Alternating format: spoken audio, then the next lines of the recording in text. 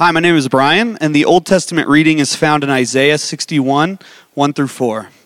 The Spirit of the Lord God is upon me, because the Lord has anointed me to bring good news to the poor. He has sent me to bind up the brokenhearted, to proclaim liberty to the captives, and the opening of the prison to those who are bound, to proclaim the year of the Lord's favor and the day of vengeance of our God, to comfort all who mourn, to grant to those who mourn in Zion, to give them a beautiful headdress instead of ashes, the oil of gladness instead of mourning, the garment of praise instead of a faint spirit, that they may be called oaks of righteousness, the planting of the Lord, that he may be glorified. They shall build up the ancient ruins. They shall raise up the former devastations. They shall repair the ruined cities, the devastations of many generations. The word of the Lord. Good morning. My name is Rachel, and the New Testament reading is found in Acts 1, 6 through 11. So when they had come together, they asked him, "Lord, will you at this time restore the kingdom to Israel?"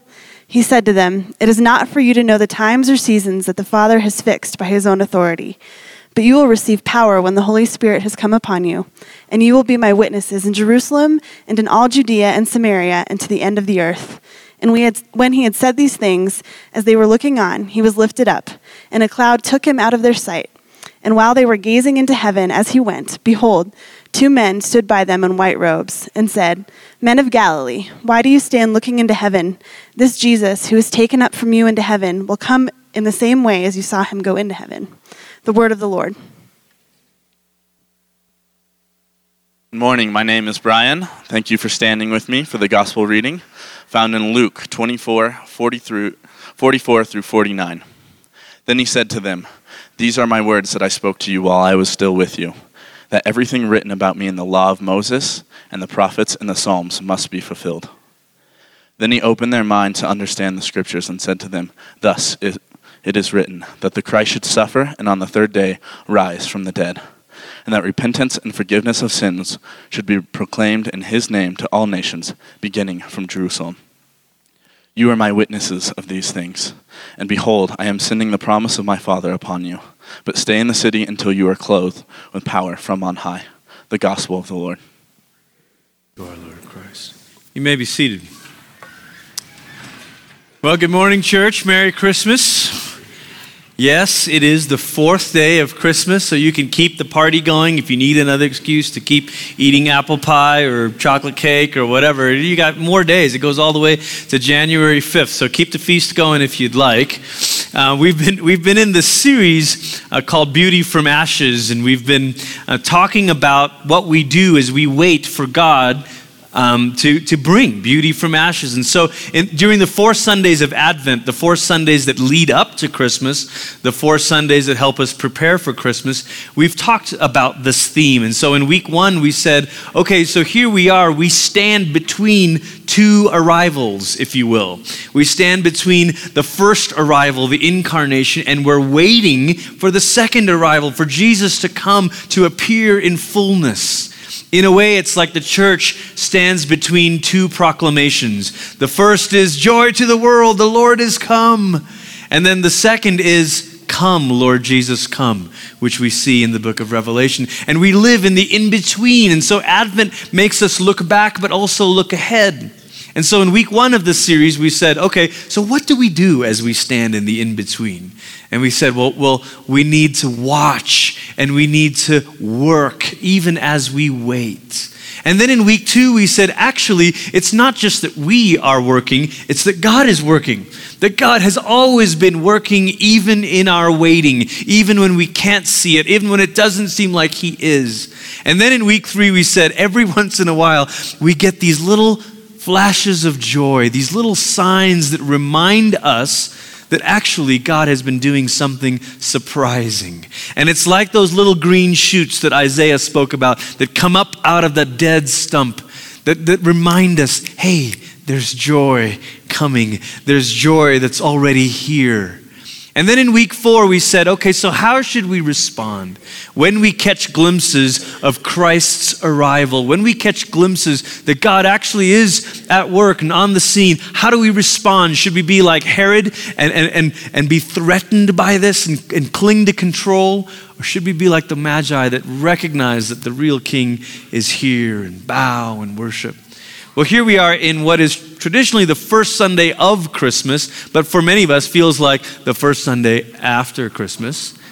This sort of feels like the post-Christmas hangover, kind of the letdown. And maybe Christmas was great for you and you had a great time and it was all so wonderful. And now it's sort of this back to reality and you're realizing, okay, I need to think through my weight loss plan for 2015 after all that eating. And you're starting to think about all the things that you'd been ignoring for a week or at least for a few days. And now it's all back to the real life. Or maybe for you, Christmas was difficult. Christmas was extraordinarily difficult and it reminded you of pain or of loss in your life. And so now you're saying to the now what question, you're saying, geesh, if even that wasn't all that good, now what? How am I supposed to move forward? Where do we go from here? It's interesting that when you think about the way that the Gospels, particularly Matthew and Luke, the way that they begin is really dramatic, isn't it? When they talk about the Christmas story, you have in Matthew, you have these appearings of angels and appearing to people, appearing to Mary. And then in Luke, you have angels singing to shepherds. And maybe there's a tiny part of you that thinks, man, wouldn't it have been great to live back then? If only I lived then, we could have seen angels, we could have seen Jesus in the flesh. I mean, those were the good days. And now here we are, stuck in our world, stuck in our situation. Maybe some of you're keenly aware of the pain in our world, the tensions that are mounting in racial relations in our country, or maybe when you think about the suffering that happens in different parts of the world. And you're thinking, God, this is nothing like the first Christmas where there was angels and Jesus as a baby and it was all warm and fuzzy. Well, it wasn't. But even so, we somehow feel like we're getting the worst end of this. Man, who's going to carry out God's plan now? How does it continue in our day, or has it ended? Luke 24, you heard it in our gospel reading. If you turn with me, this is how Luke ends his gospel. So he begins it by talking about these angels singing to shepherds and these miraculous signs. And then at the end of his gospel here in verse 48, Jesus is speaking and he says, "You are witnesses of these things. And behold, I'm sending the promise of my Father upon you, but stay in the city until you are clothed with power from on high." A story that began with angels ends with disciples. A story that began with angels announcing the good news now gets to be continued by flawed, messy, imperfect people. You're thinking, surely this is downhill from here. I liked it better when it started with angels. But what are these guys going to do? What are these chaps going to do with the story now? John ends his gospel, of course, in a similar way. John opens with this amazing declaration that in the beginning was the Word, and he's talking about Jesus, and he says, "And the Word became flesh and dwelt among us." And you're thinking, this is awesome, John. Jesus was God come to dwell with us. This is amazing. But then at the end of John's gospel, John has Jesus saying, "And now it's time for me to go." You're thinking, oh no. It's just like the end of the Disney show. Now it's time to say goodbye. What are you doing, Jesus? And then Jesus says, "Hey, just in case you're wondering, it's good for you that I go." You're thinking, no, it's not. Yes, it is. No, it's not. How can this be? And in John, toward the end of it, John 20, Jesus says this. He says, Jesus said to them, "Peace be with you. As the Father has sent me, even so I am sending you." Wait a minute. John, who opened his story by talking about the Word who became flesh, how the Father sent the Son. Wow, that's amazing good news. And he ends it by saying, "And now I'm sending you." Kind of feels a little anticlimactic, doesn't it? And if we're honest, we're thinking, well, I liked Jesus and the angels, but me? Hey, whoa, that's a lot of pressure, man. Could you pass the baton to someone else? Because I know me, and I can't run this race. I can't be the witness of this. I can't be the new messenger. And yet, this is what the scripture says, that we are now God's messengers, announcing the good news to the world. We are now the messengers. The story that began with angels continues through disciples. And maybe this is exhilarating news. Think, wow, really? This is what we get to be part of? But if you think about it a little bit longer, it's enough to make you tremble. To say, well, but how? And aren't we sure to make a mess of this? And how could this possibly continue? Luke wrote in 2 volumes. Volume 1 is what we call the Gospel according to Luke, but Volume 2 is a book in our scriptures that we call the Acts of the Apostles. And so turn there to Acts chapter 1, because this is the same author writing his 2nd volume, the sequel. And this is what Luke says in verse 6 of chapter 1. And so when they had come together, they asked him, Lord, will you at this time restore the kingdom to Israel? And he said to them, it is not for you to know times or seasons that the Father has fixed by his authority, but you will receive power when the Holy Spirit comes upon you, and you will be my witnesses in Jerusalem and in all Judea and Samaria and to the ends of the earth. There's that word witnesses again. Luke, same author, closes his gospel by Jesus saying, you are witnesses of these things. And then he opens his volume 2 by saying, you're going to wait and receive power so that you can be witnesses to all these things. In other words, the call that you have received comes with the personal presence of God to make it possible. John does a similar thing. So we looked at verse 21 where Jesus says, as the Father has sent me, so I am sending you. But the very next verse, John puts these 2 scenes back to back because that's the way John tells his story.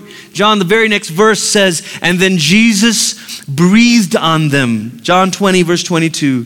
And he said to them, receive the Holy Spirit. See, Luke separates it into 2 moments. John puts it together, but the point is the same. You're not sent without the Spirit. You're not sent without the Spirit. In fact, every person who is in Christ has also received the Holy Spirit. You have. This isn't kind of there's not like a JV version of the Holy Spirit. There's not like a Holy Spirit starter kit and you got to start here and then someone else is on the expert level. When you are in Christ, the Spirit of God has come into you. And it means that you have now received this call to continue the mission of God. Think of it this way. The Spirit of God in us continues the mission of God on earth. The Spirit of God in us continues the mission of God on earth. In a very real way, what Luke is trying to help us see by his volume 1 and volume 2 is to say, listen, the kingdom that Jesus inaugurated continues now through the people of God. But how? Because the Spirit of God lives and dwells and works in us. Now, friends, I don't know how much time you spend thinking about the Holy Spirit. But we say each week things that remind us that our God is 3 in 1. God the Father, God the Son, God the Holy Spirit. Paul has this beautiful prayer that he prays at the close of one of his letters where he says, now may the grace of our Lord Jesus Christ, the love of God our Father, and the fellowship or communion of the Holy Spirit be with you. A way of saying that part of being a Christian is not simply receiving the grace of Jesus or the love of the Father, but knowing that you are also participating in fellowship with the third person of the Trinity, the Holy Spirit. How in the world does the mission of God continue on the earth? Why in the world would Jesus say, it is better for you that I go? Why? I mean, if we're honest, the way we think about Jesus in the Gospels, most of us would say, I wish I lived back then. But Jesus says, it's good that you live right now. Huh? What are we missing? Maybe what we're missing is the fullness, the richness of what it really means to say that the Spirit of God lives and breathes in you. And the Spirit of God in you wants to continue the mission of God on earth. Now, I like to think of it this way, to say it almost in personal language, to say the kingdom of God continues to arrive on the earth through, gulp, me. Because sometimes, if you say, well, the kingdom of God continues to arrive on the earth through us, you're like, yeah, I like that, us, because mostly him. Like, I know the kingdom of God is arriving on earth. I know, but mostly it's coming through her. And when we pray the Lord's Prayer each week, and we say, your kingdom come, your will be done on earth as it is in heaven. This arrival that Jesus launched continues to arrive through, and if we say through us, you'll say, yeah, sure, through you guys. I put the money in those white, cheapy plastic bucket things, and you guys let the kingdom continue to arrive, right? No. Jesus says, through you. And maybe this morning what you need to hear is that when we pray, your kingdom come, your will be done on earth as it is in heaven, God says, yeah. It's begun to arrive because of Jesus. And it continues to arrive through you by the Spirit. Not through you because you're super smart. Not through you because you're so holy. Not through you because you're good enough, smart enough, talented enough, and doggone it, people like you. Not because of that. But because the Spirit of God is in you. The Spirit of God is in you. And so the mission of God continues through you. The kingdom of God continues to arrive through you. Luke does something very interesting with the Old Testament reading passage that we heard this morning. Isaiah 61 is the passage where Isaiah says, the Spirit of the sovereign Lord is upon me because he has anointed me to preach good news to the poor, to bind up the brokenhearted, to proclaim liberty to the captives. And he goes on and he says, and to give beauty for ashes. Now Jesus, in Luke's gospel, Jesus stands up in the synagogue one day, Luke chapter 4, and it says he found the scroll of the prophet Isaiah, and of course there's no chapter or verse markings back then, and he unrolls it right to the spot that he knew, and he read that very passage. He read that text, and he said, and today the scripture is fulfilled in your hearing. Church, there is no doubt that the one on whom the Spirit of the Lord anointed to carry out this work, there's no doubt that that person is Jesus. There is no doubt that it is Jesus who binds up the brokenhearted, Jesus who comforts the mourning, Jesus who gives beauty for ashes. But here is the startling thing. The same Luke who tells us that Jesus read the scripture about the Spirit of God and said it's fulfilled in their hearing. This same Spirit falls upon the church. It's Luke's way of saying, Luke 4, I told the story of Jesus by telling you the story of the Spirit descending on him and him announcing his mission through Isaiah 61. And then when Luke begins volume 2, there's a parallel story. The church is birthed, and the church is birthed by the same Spirit of God falling on them. I'm not speaking about some kind of second experience, some kind of comeback for more. I'm speaking to you about what you already have. You see, if you are in Christ, everything that is true of Jesus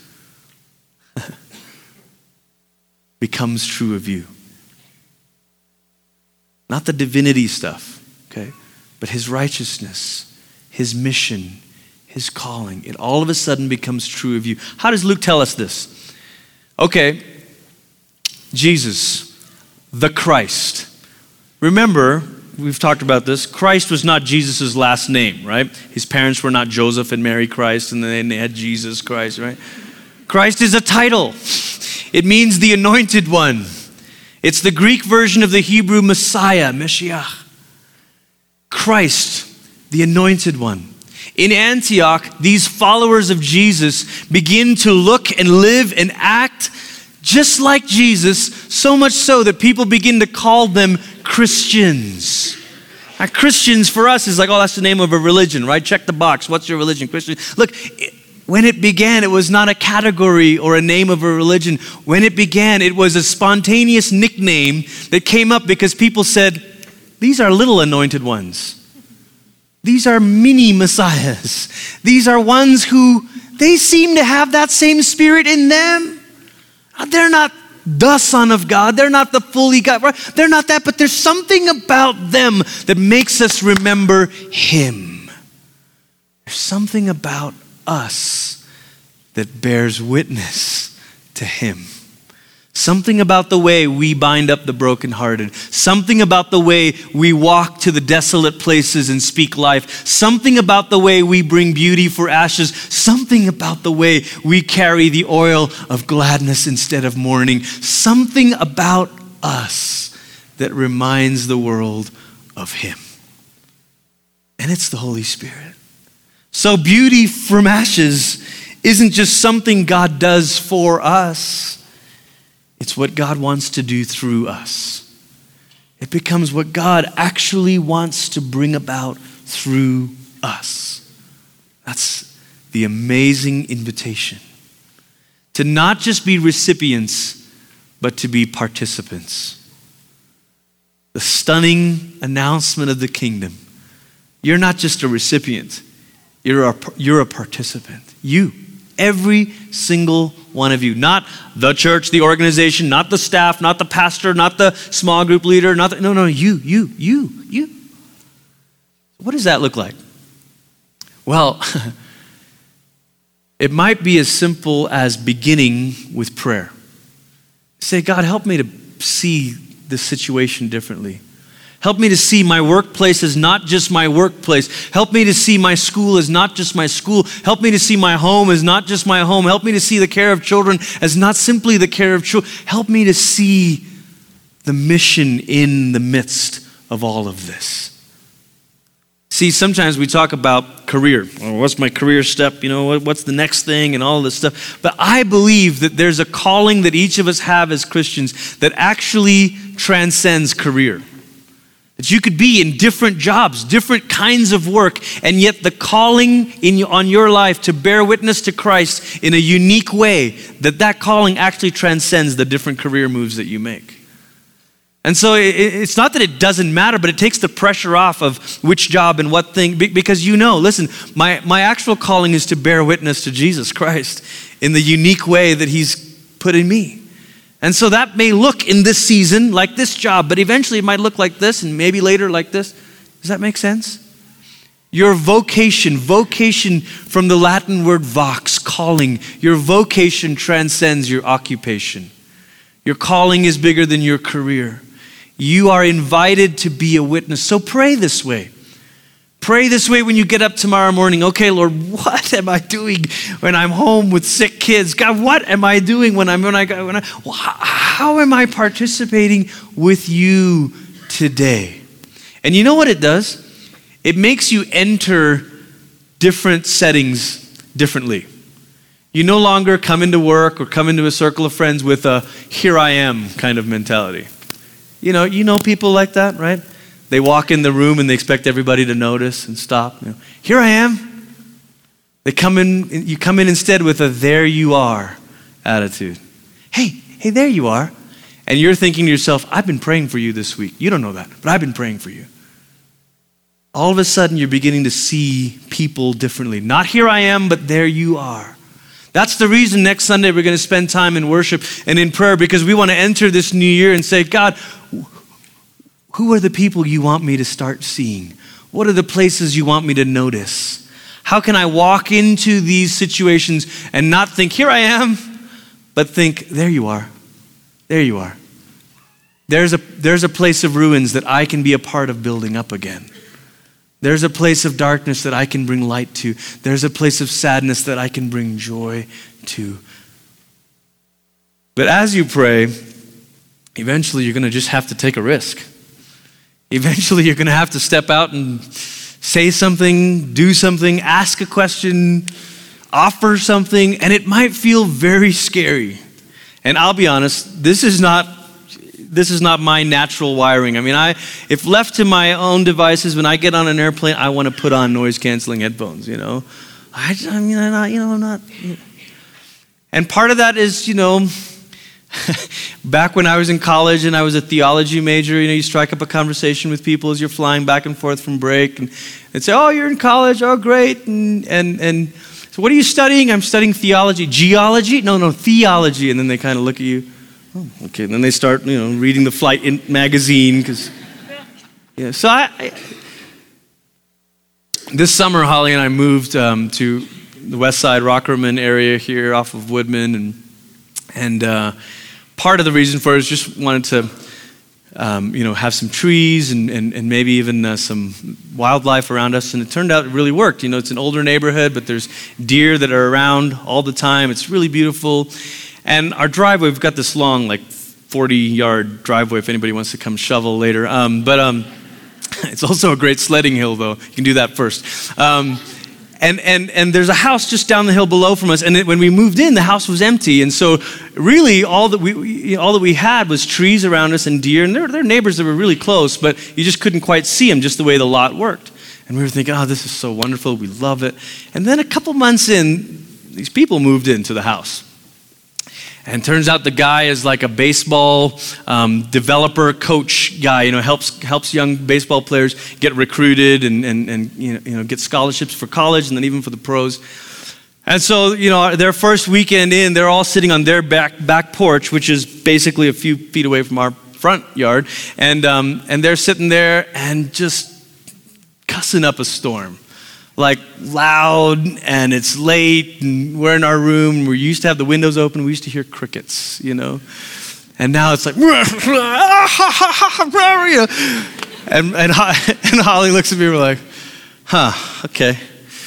And then all of a sudden we're like, okay, well maybe they're not here for us. Maybe we're here for them. Not here I am, but there you are. Maybe we're here for them. Okay, well let's see. Let's pray. Let's see what. We began to have these conversations with him. He's a really nice guy, has a great program, very successful. Found out that his wife was expecting. And so a couple months went by, and we were realizing we didn't need our crib anymore. So we took down the crib, and we thought, well, maybe they would want the crib, So we knocked on the door, like, hey, man, you guys need a crib? It's like, oh, man, we'd love the crib. And so I went back, got the crib, and one of his baseball dudes was there, helped me carry it down. I'm explaining to him how the mattress goes, and he's looking at me like, yeah, okay, whatever, right? And then he says, hey, you're what are you, like a pastor or priest or something? I was like, yeah, both are true. And and he says, hey, here's so-and-so. He just got recruited by the White Sox. He leaves for training camp tomorrow. He really needs your prayers, man. And I was like, okay. I was like, do you want me to pray right now? And they were all like, and this is so not like me, And they're like, yeah, let's pray right now. So like, okay, let's pray. And so they're like bending down at the kitchen counter, like all this stuff. And I'm praying, the Lord will help him. I mean, I don't, And then I say amen, and I look up, and they're all like doing I thought about joining him, and listen, who knows what comes of this, right?